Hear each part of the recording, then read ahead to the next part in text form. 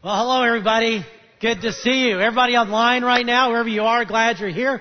Everybody here in the room as well. And by the way, behind me, this is not a guillotine, okay? So some of you are nervous right now. You're thinking, man, I've been bad this week and wrong day to go to church. But that's not what it is. It's a drawbridge. We'll explain it.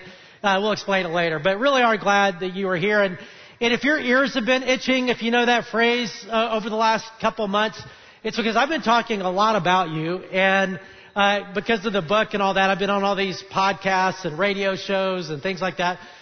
And really all I'm doing is talking about what God is doing in and through you. And we want to keep stretching and growing and learning. I'm not saying we've arrived anywhere, but I will say I'm bragging on you a lot. So thank you for being the kind of church you are and allowing God to use you to impact not just our community, but other churches and other stuff too. And just like we're learning from other churches as well. So thank you for being you.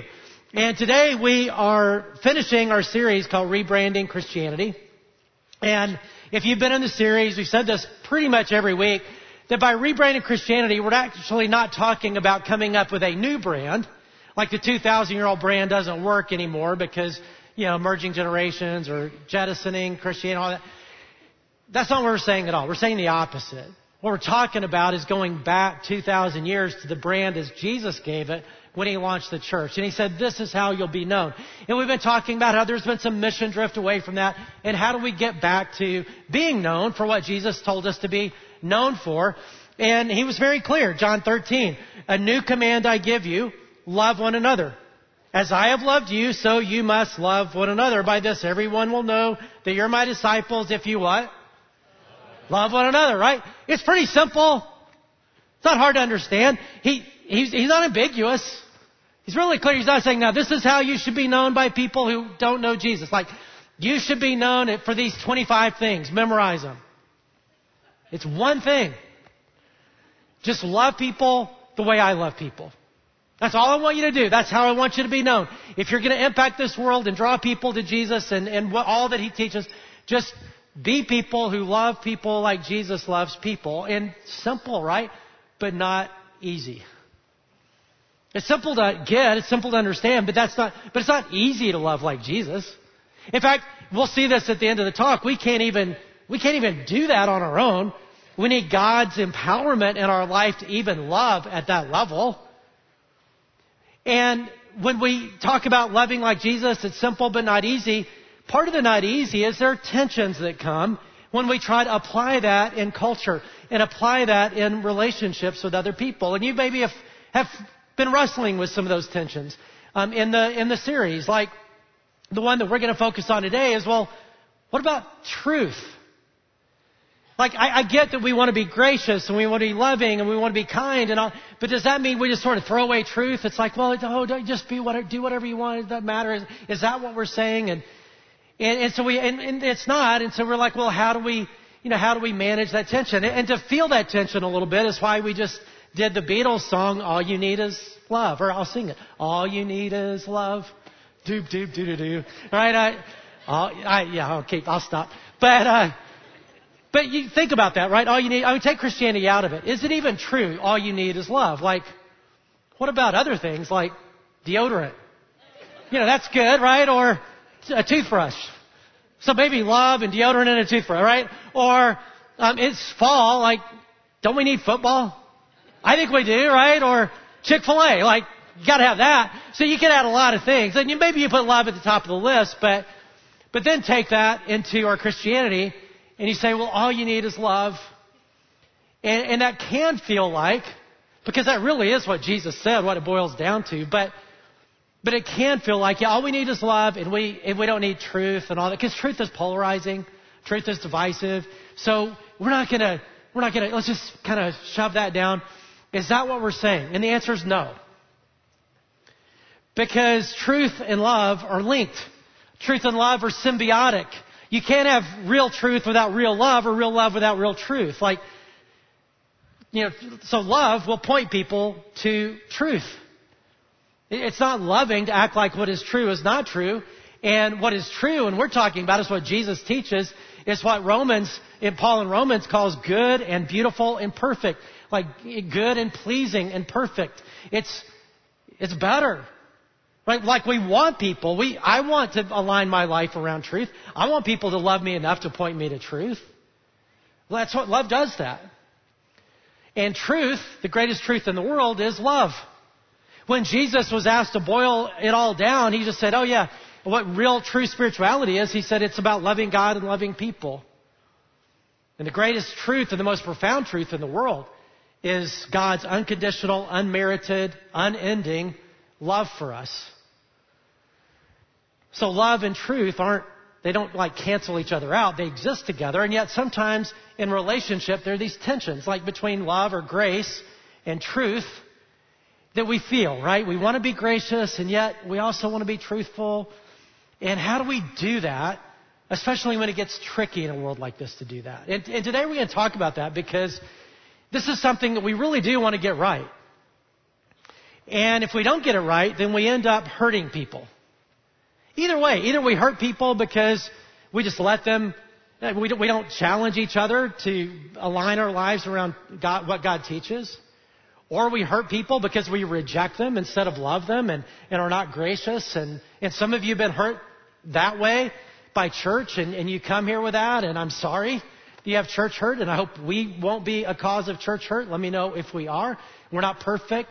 But, and then even if you're not a Christian, right, you want to get this right, because you don't have to be a Christian to have convictions. And another way to say this is, how do I live in a world and have convictions and yet at the same time be gracious and loving?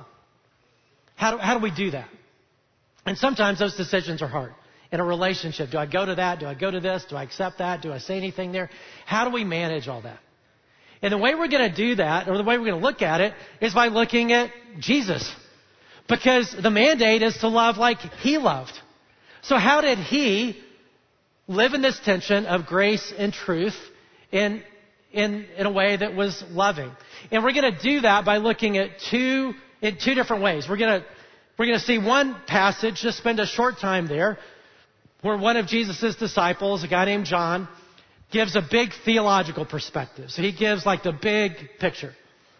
And then we're going to see it's abstract. And then we're going to see it in a concrete way in a story to illustrate it, just to see how Jesus related and lived with that grace, truth, tension. So first, the big theology perspective in John 1:14. This is what John says. The Word, and it's talking about Jesus, became flesh and made His dwelling among us. So what He's letting us know is what Christians call the incarnation. So it's that Jesus existed before He was born, that we celebrate at Christmas, right? He's God. He's always existed. What we celebrate at Christmas is when He took on flesh and came here. So the Word became flesh and made His dwelling among us. We have seen His glory, the glory of the one and only Son who came from the Father. So we know what God is like because we've seen Him. Jesus is God who came here. Full of grace and truth. So John is letting us know that God is like this, Jesus is like this, that when Jesus came, He came full of grace and truth. And John is interesting because he was a fisherman, not highly educated, but he wrote like 5 books of the New Testament. And he was actually a really good writer and very careful. And one of the careful ways we see here in this passage, it says full of grace and truth, but actually he's a little more careful than that. It's full of grace and full of truth. And what he's saying is Jesus was always 100% full of grace and 100% full of truth. It's not like He was 50-50 or 20-80 or 80-20 or whatever we wanted to be. He was always full of grace and full of truth, meaning He never compromised either one. He never compromised grace. He never compromised truth. But there's a tension there, right? How did He live out that tension? Well, the order, and you see this in the way Jesus relates, the order is important. For Jesus, as He related to sinners, and this is without exception, with religious people it's a little different, but with sinners like me, normal people, grace always precedes truth. Meaning He relates with grace, a wide welcome, and in relationship points people to truth over time. And the way I've started to think about it is this way: a wide welcome to a narrow path. what Jesus modeled for us in this grace-truth tension in our relationships and our world and people is a wide welcome. He had the widest of welcomes. As we're going to see, made religious people really nervous because his welcome was so wide. A wide welcome to a narrow path. An increasingly narrow path. And not narrow like mean or cruel or whatever. It's actually loving and gracious because Jesus is God who created the world. He knows how life is designed to flourish. He wants what is best for us. And He's been gracious enough to reveal truth. He just wants us to walk in truth because He wants our lives to be good and pleasing and perfect, as Paul said in Romans 12. He wants what's best for us. And so therefore a wide welcome to a narrow path. And I want us to illustrate that so that we can live the same way. In our relationships, a wide welcome to a narrow path. And we're going to see that illustrated in one story. And the hardest thing for preparing for this talk this week was choosing one story because I had a bunch that I had let out that I could written out that I could use. It's like, oh, that'd be so awesome. Oh, that'd be great. That'd be great. Like some of you are familiar. If you're familiar with the Bible, if you're not, don't worry about it. You'll get there if you want to. But one of them is John 4, the woman at the well. And we'll actually talk about that at the end of November, talk about her. And that's a great story to illustrate this. Another one is the woman caught in adultery in John chapter 8. And you may know that story where he says, again, this grace truth thing, right? He says in grace, hey, I don't condemn you. But then he says, truth, stop sinning. Like, stop doing this. Like, why are you doing that? Like, don't do this anymore. And then he looks at his disciples and he said, I didn't come to condemn the world. I came to save the world, right? Because that's what truth does. It saves us from a life that is one that none of us want. So that'd be incredible. That'd be great. I love that story. But I had to pick one and it wasn't that one. And the one I picked is the choosing of one of the disciples that was the most surprising choice. And nobody would have ever guessed that Jesus would pick this person. And everybody was pretty upset about it, all the religious people, that he would pick this person. And some of you know who I'm talking about, maybe, of the 12 disciples. It was Dopey. Oh, no, that's a dwarf. Sorry. No, Matthew. And because Matthew was considered the most sinful of people. Now, I want you to think about that. Like, if I asked you, who's the most sinful of sinners? Like, who's the biggest sinner, the biggest sinner you can imagine? And I don't know what would come to your mind. Because in some of you are thinking, well, all sin is sin. And yes, all sin is sin, but there are sins worse than others. I can make fun of somebody or I could end their life. Those are two very different sins, right? So some sins are way bigger, right? So if you're going to think, wow, who's the worst kind of sinner? Like if I pulled somebody up and said, this is what this person did, you throw up in your mouth a little bit, kind of like it's that kind of, like I don't know who that is for you. Maybe it's a A&M fan or a Texas fan or an Alabama fan. I don't know. Or, okay, seriously, maybe, I don't know what it is. Like what sin, like real sin, like what it would be. But 2,000 years ago, everybody would say the same thing if you were in Jesus' day and you lived in Israel, and that'd be a tax collector, which I know sounds weird to us. And we've talked about that over the years. But a tax collector they were bad people doing a bad thing in bad ways. They were hired by Rome to tax their own people, and they were oppressive and typically extortionist and dishonest. They had the muscle of Roman soldiers to help them, and Rome just struck a deal with them. This is how much we want you to squeeze out of people, and the way you earn your living is squeeze more. We don't care how much more you squeeze as long as we get what we want, and you can do whatever. And these were not good people. And sometimes I think with Matthew, who was chosen to be one of the 12 disciples, it's kind of romantic to think about, well, I bet Matthew actually was a good tax collector. Like all the other ones were bad, but he was kind of good, and he was just trapped in a bad situation and all that kind of stuff. And maybe, but I doubt it. He was a bad person doing a bad thing. And that's instructive because Jesus doesn't choose us either because we're good. He chooses us. It opens the door to us because he loves us, and he sees a better future for us and invites us to a better future. And that's why he chose Matthew. He could see who Matthew was destined to be because he's the creator. But that choice was a surprising choice to everybody, including Matthew. And here's the passage, Mark 2. When Jesus went out to the lake shore again and taught the crowds that were coming to him, As he walked along, he saw Levi, his other name is Matthew, same person. As he walked along, he saw Levi, son of Alphaeus, sitting at his tax collector's booth. "Follow me and be my disciple," Jesus said to him. So Levi got up and followed him. Now they would have had other interactions before this, but he invites him as a rabbi to be one of his disciples, which is a really big invitation.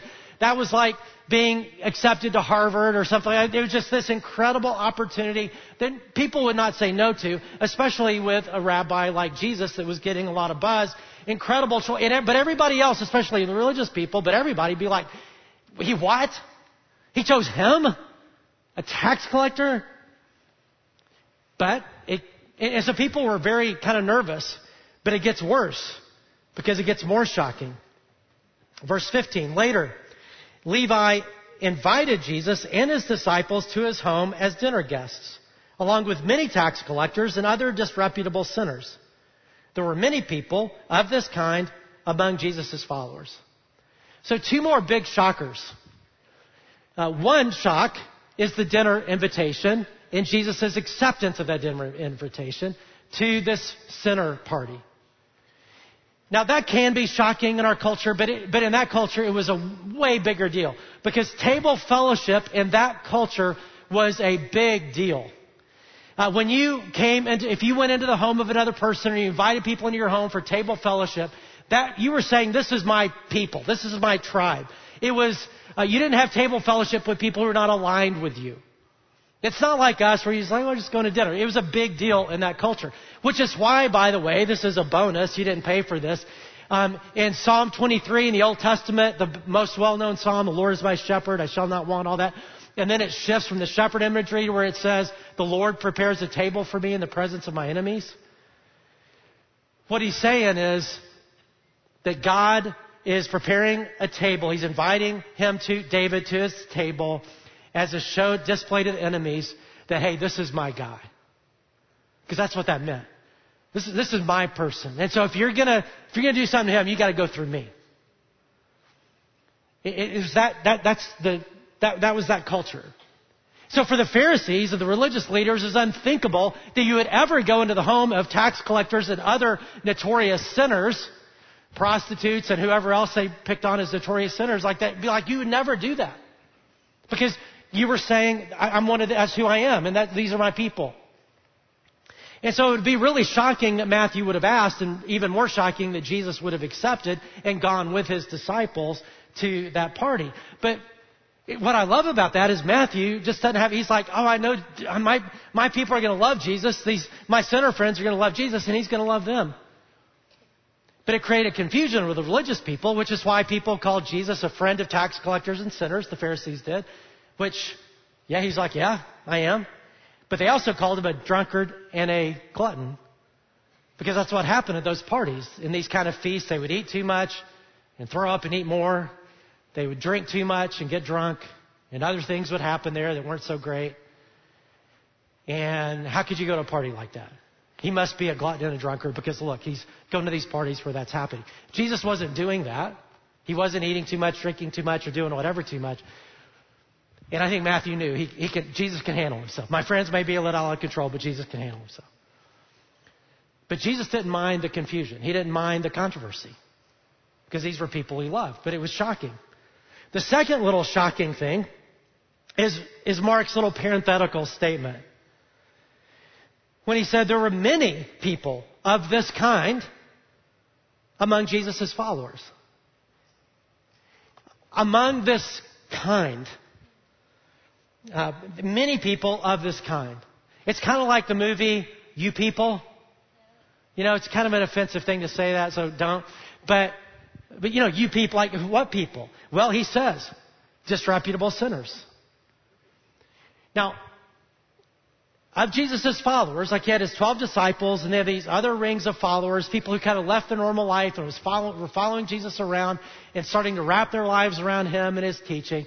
And he says many of those followers were disreputable sinners, which would have been shocking to the religious people. How can you not chase these people away? And it's not that they used to be disreputable sinners 20 years ago. Like testimonies you hear. Oh yeah, 20 years ago I used to drink too much, and I didn't have good language, and I slept around and all. But then I met Jesus, and then I start, and all that. And that was 20 years ago, and you're telling your 20 years ago story. For these people, it was like last week, like last night. They were on the journey, but barely. Like we're talking wide welcome to a narrow path. They're in the wide welcome part of that process. And for the Pharisees, they'd be like, you got to chase these people away. They can't be your followers. But for Jesus, right, totally different, because he had a wide welcome to a narrow path. We'll get there. But so you have this tension all over the place, and it's just too much for the Pharisees, the religious leaders. So in verse 16, but when the teachers of religious law, who were Pharisees, saw him eating with tax collectors and other sinners, they asked his disciples, why does he eat with such scum? Nice. Why does he eat with such scum? And when Jesus heard this, he said to them, healthy people don't need a doctor. Sick people do. I've come to call not those who think they are righteous, but those who know they are sinners. And yes, that was a dig at the Pharisees, who thought they were righteous, who didn't seem to know they were sinners too. And that's why most of them would never come into the kingdom of God. That it's actually better to be a sinner who knows you're a sinner than a righteous person who's living in denial. And they missed the kingdom of God because of that. These sinners didn't, because they were coming to Jesus. But when he says healthy people don't need a doctor, sick people do, you see this contrast between Jesus and the Pharisees. And the contrast is how they view people. And so for the Pharisees, Jesus had the eyes of a doctor. We'll see that. The Pharisees adopted the eyes toward these so-called notorious sinners of a judge. So they put themselves in a different category, put themselves on a pedestal. Jesus is the only one who deserved to be on that pedestal, but he didn't choose those eyes, because they're sinners too. But they didn't see it that way. So they put themselves on this pedestal and looked down and rejected these people in the name of truth, in the name of righteousness, because these were terrible sinners. Like, how can you just accept these people? How can you just relate to these people? You got to say something. You got to do something, which is why I have this drawbridge up here. Because the way the Pharisees related to people, sinful people, was with a drawbridge. That, hey, if you agree with me, or you begin to get your life together, then I may let down the drawbridge, but I can't let down the drawbridge yet. Because for them, acceptance equals agreement. And that's the way religious people are today. That acceptance equals agreement. So that if you accept somebody, well, how can you do that? You're confusing, because you're like agreeing with them, or you're signaling agreement with them. You got to make that clear. You got to point that. And Jesus didn't do that. Now, he didn't hide truth. I'm not saying that. But for the Pharisees, acceptance equals agreement. So until you agree with me or get your life together or whatever, then the drawbridge is up. And that's religion. I'll accept you if. And every legalist has their different list. But Jesus didn't relate that way. For Jesus, his drawbridge, he didn't come to just leave a drawbridge up. He came to build a bridge and leave it down for everybody as they are. And if I didn't borrow this from one community church, I would cut the rope. But I don't want to tell Conway, sorry, I ruined your bridge. So I won't cut it. But that's what Jesus did. He didn't come to raise a drawbridge and, hey, you can come if. The bridge was open to anybody, as is.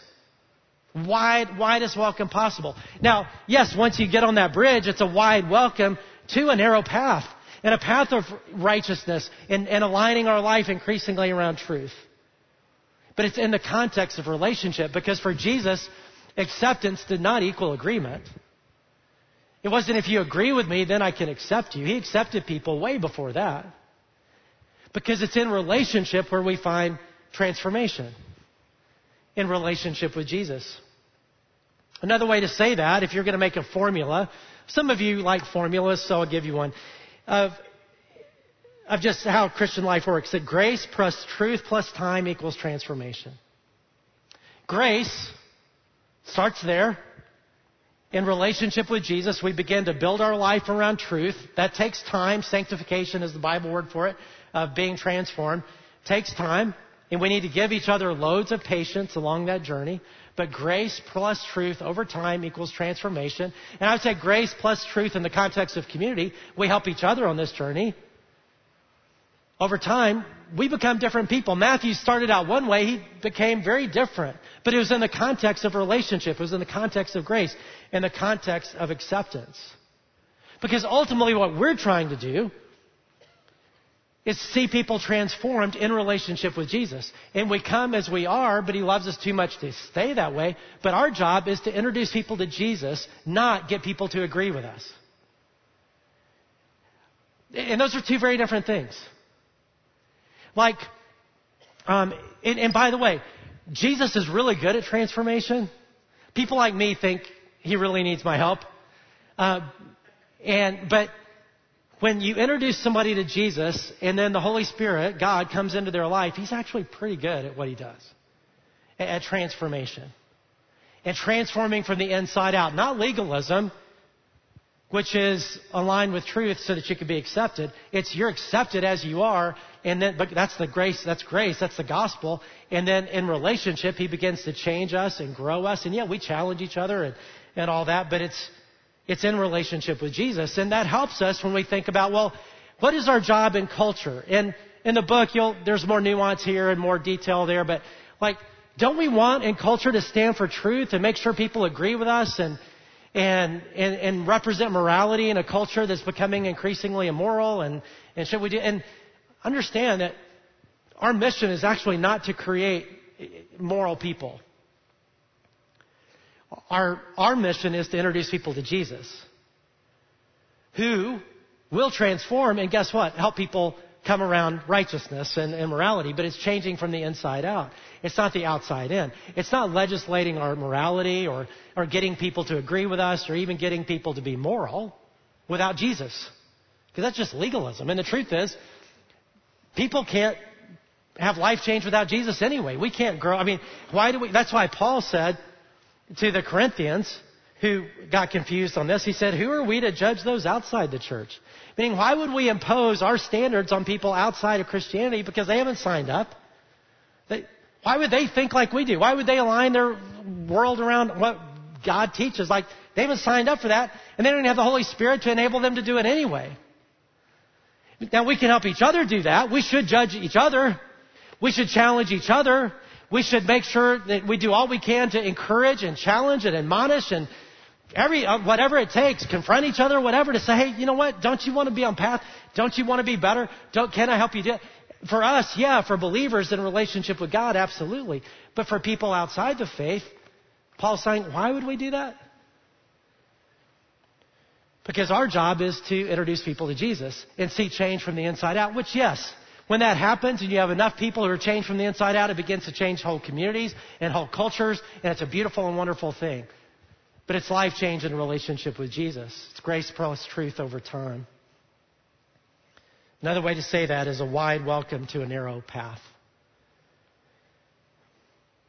And what Jesus wants for us is to have, as His people, just a wide as welcome. So let's talk about wide welcome, and then we'll talk about narrow paths just a little bit. On the wide welcome, I remember when I was in high school, I got connected to a book that's still one of my favorite books. It's called Messy Spirituality by Mike Yaconelli, and if you want to look it up, he's in heaven now. But it was a story that gave an image for me that I've had in my head for decades. And so I'm just going to pass it on to you. In the Second World War, a group of soldiers was fighting in the rural countryside of France. During an intense battle, one of the American soldiers was killed. His comrades did not want to leave his body on the battlefield and decided to give him a Christian burial.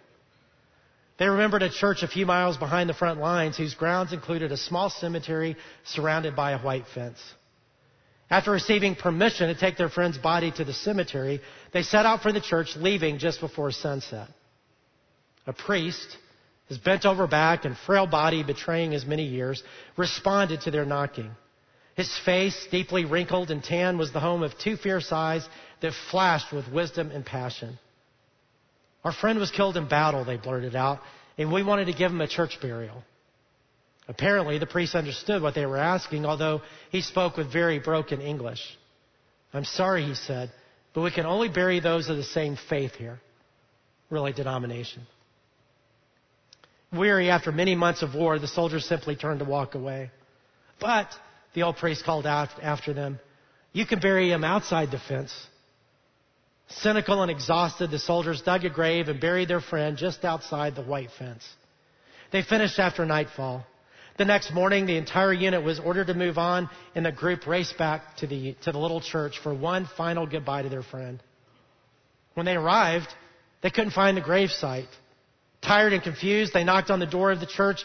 They asked the old priest if he knew where they had buried their friend. It was dark last night. We were exhausted. We must have been disoriented. A smile flashed across the old priest's face. After you left last night, I could not sleep. So I went outside early this morning and I moved the fence.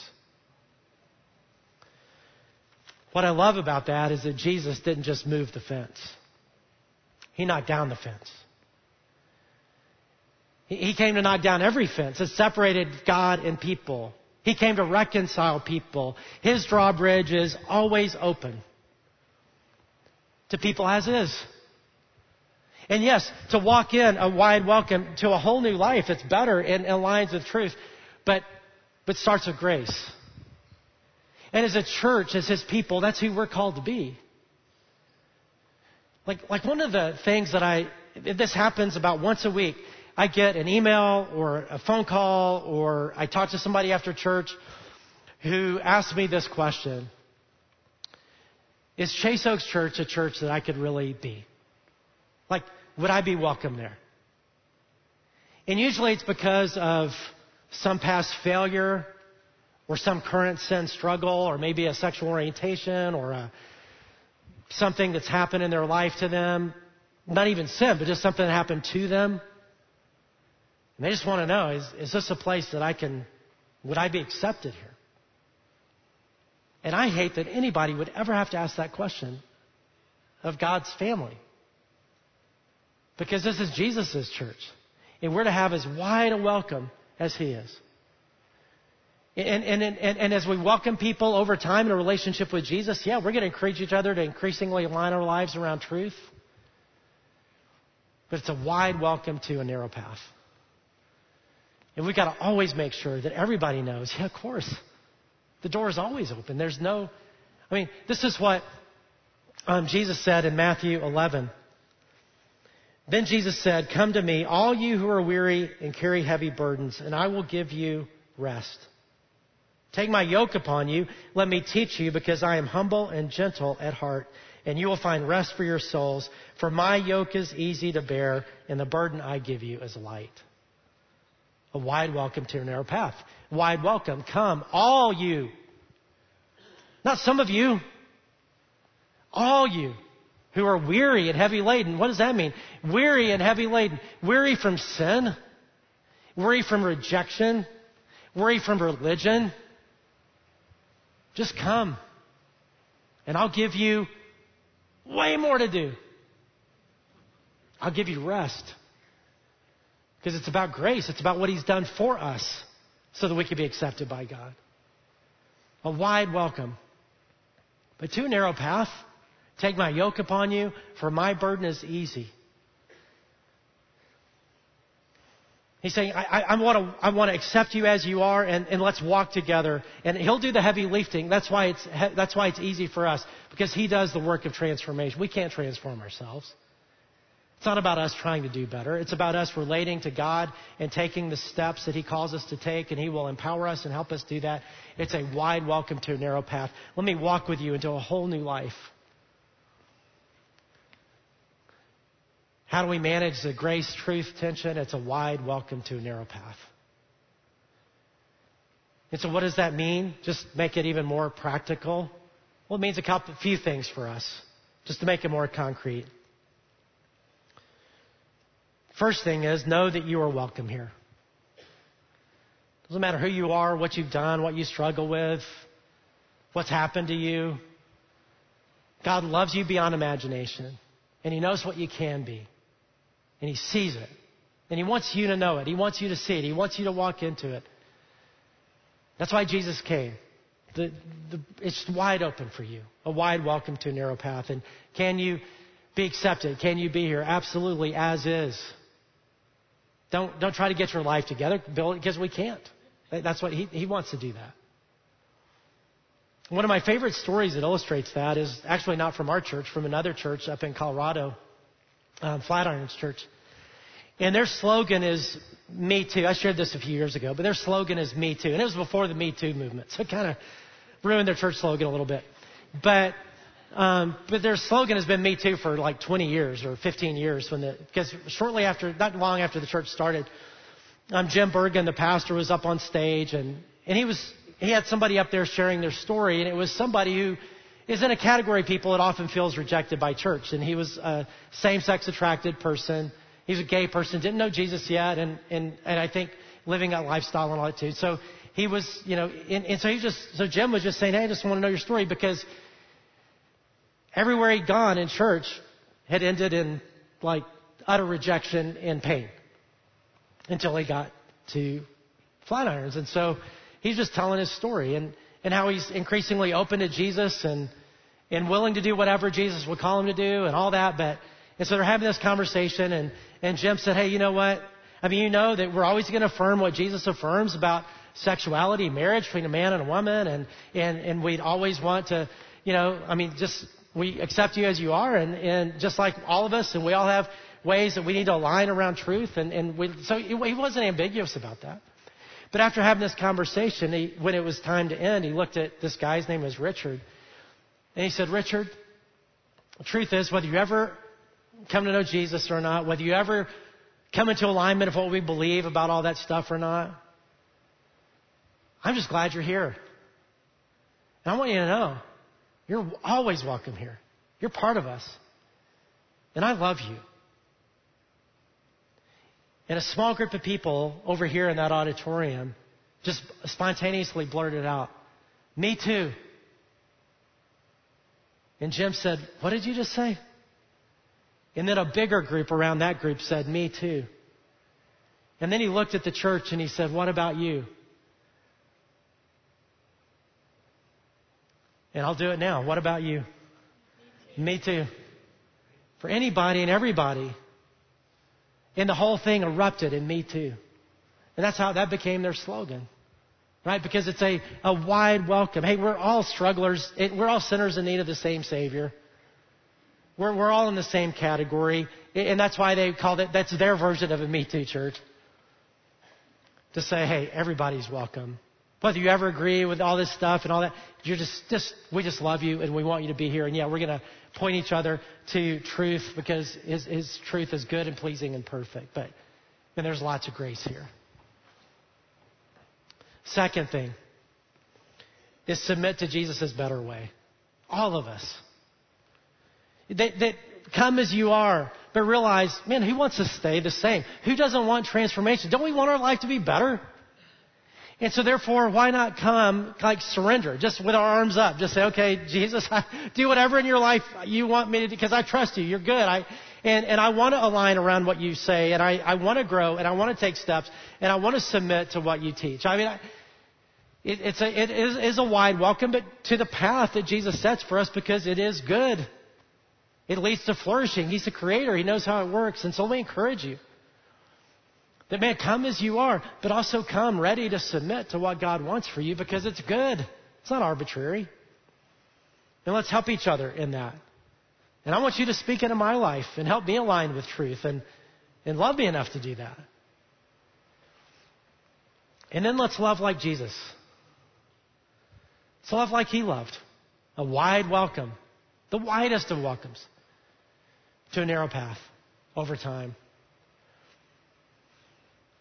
And we talked about that, what it looks like in church. Well, let's think about what that's like just in our relationships, because sometimes it does get tricky, this grace-truth tension. Like, do I go to that event? Do I have this person, this couple stay in my house? Do I go to the wedding? Do I do this? Or what? All these little things that we have, how do I respond to that person? And sometimes it's like, oh, I don't know what to do, and I don't want to compromise grace. I don't want to compromise truth. We feel that tension. And let me say this, that when you feel that tension and you don't know what to do, like, should I do this or that, grace, truth, and you feel that tension, when push comes to shove, tilt to the grace side. That's not denying truth, because the greatest truth in the world is grace, okay? And it's God's kindness that leads to repentance. It's what Romans 2 says. It's not repentance that leads to God's kindness. Does that make sense? It's not you repent and then God will be kind. It's God's kindness leads to repentance. And I say do the grace tilt because that's God's character.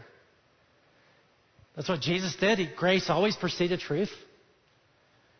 And it's not just like, well, Jesus is that way, but God the Father, like Old Testament, he wasn't very gracious. Like Jesus is cool, but God the Father, he's kind of the grumpy older dad, No.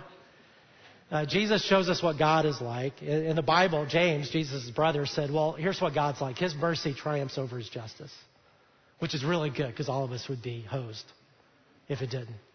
His mercy triumphs over his justice. It's not that his justice doesn't matter, but his mercy triumphs over it. And so therefore, man, I just say when you're in a tough spot, go with God's character on that.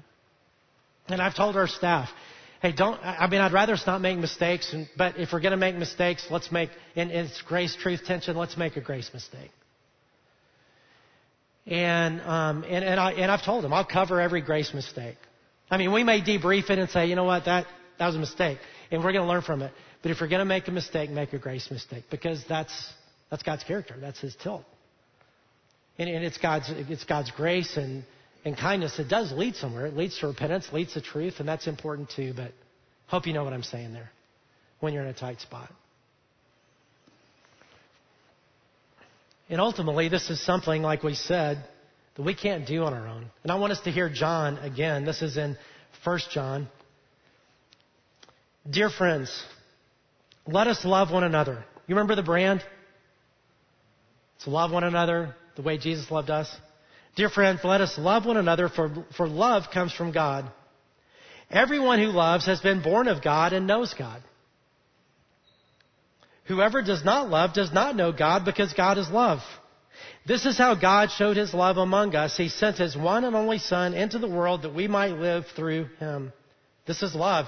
Not that we love God, but that he loved us and sent his Son as an atoning sacrifice for our sins. Dear friends, since God so loved us, we also ought to love one another. No one has ever seen God, but if we love one another, God lives in us, and his love is made complete in us. We love because he first loved us. John is saying is, everybody who knows God will love, because that's the fruit. And the only way we can love the way Jesus loves, the only way we can live the brand, is if we open up our life to God's love. And it's his love that fills us and then pours out to others. It's not us just trying to love at our level. Jesus didn't say, this is how people know you're my disciples, if you try your best to love people. Like, be a really good, just love like the best human, He said, no, love like Jesus loves, which is God who took on humanity. That's a different level. And the only way we can do that is as God fills us up with his love for us, that we can then pour out to others. And so here's how we're going to end this series and end today, is we're going to open up our lives to God's love for us and ask him to fill us with his love so that we can then reflect that to other people. And then we can increasingly, this is another Bible command, walk in love. And that we would be people everywhere we go where love just pours out in a way that transforms, in a way that leads people to Jesus, in a way that who can transform their life and all of that. And that's why we're actually going to pray now, and then next week we're going to do a worship rally. And even though next week we start a new series, we're going to cap off the series with this worship event, because we want to open up our life to God in a fresh way as a community and as individuals, to say, God, just overwhelm us with your love. Overwhelm us with your power. Overwhelm us with your Spirit. God, fill us so that we can then go out and spill that love out on our world.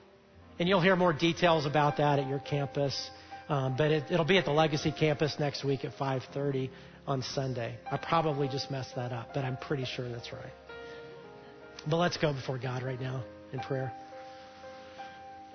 Father, we thank you for your love for us. It is something that we will spend all eternity trying to grasp. I'm reminded of Paul's prayer and for the Ephesians where he says, I pray that somehow by God's almighty power, he will give you the ability to begin to grasp the height and depth and length and breadth of his love for you and to know that love that surpasses knowledge.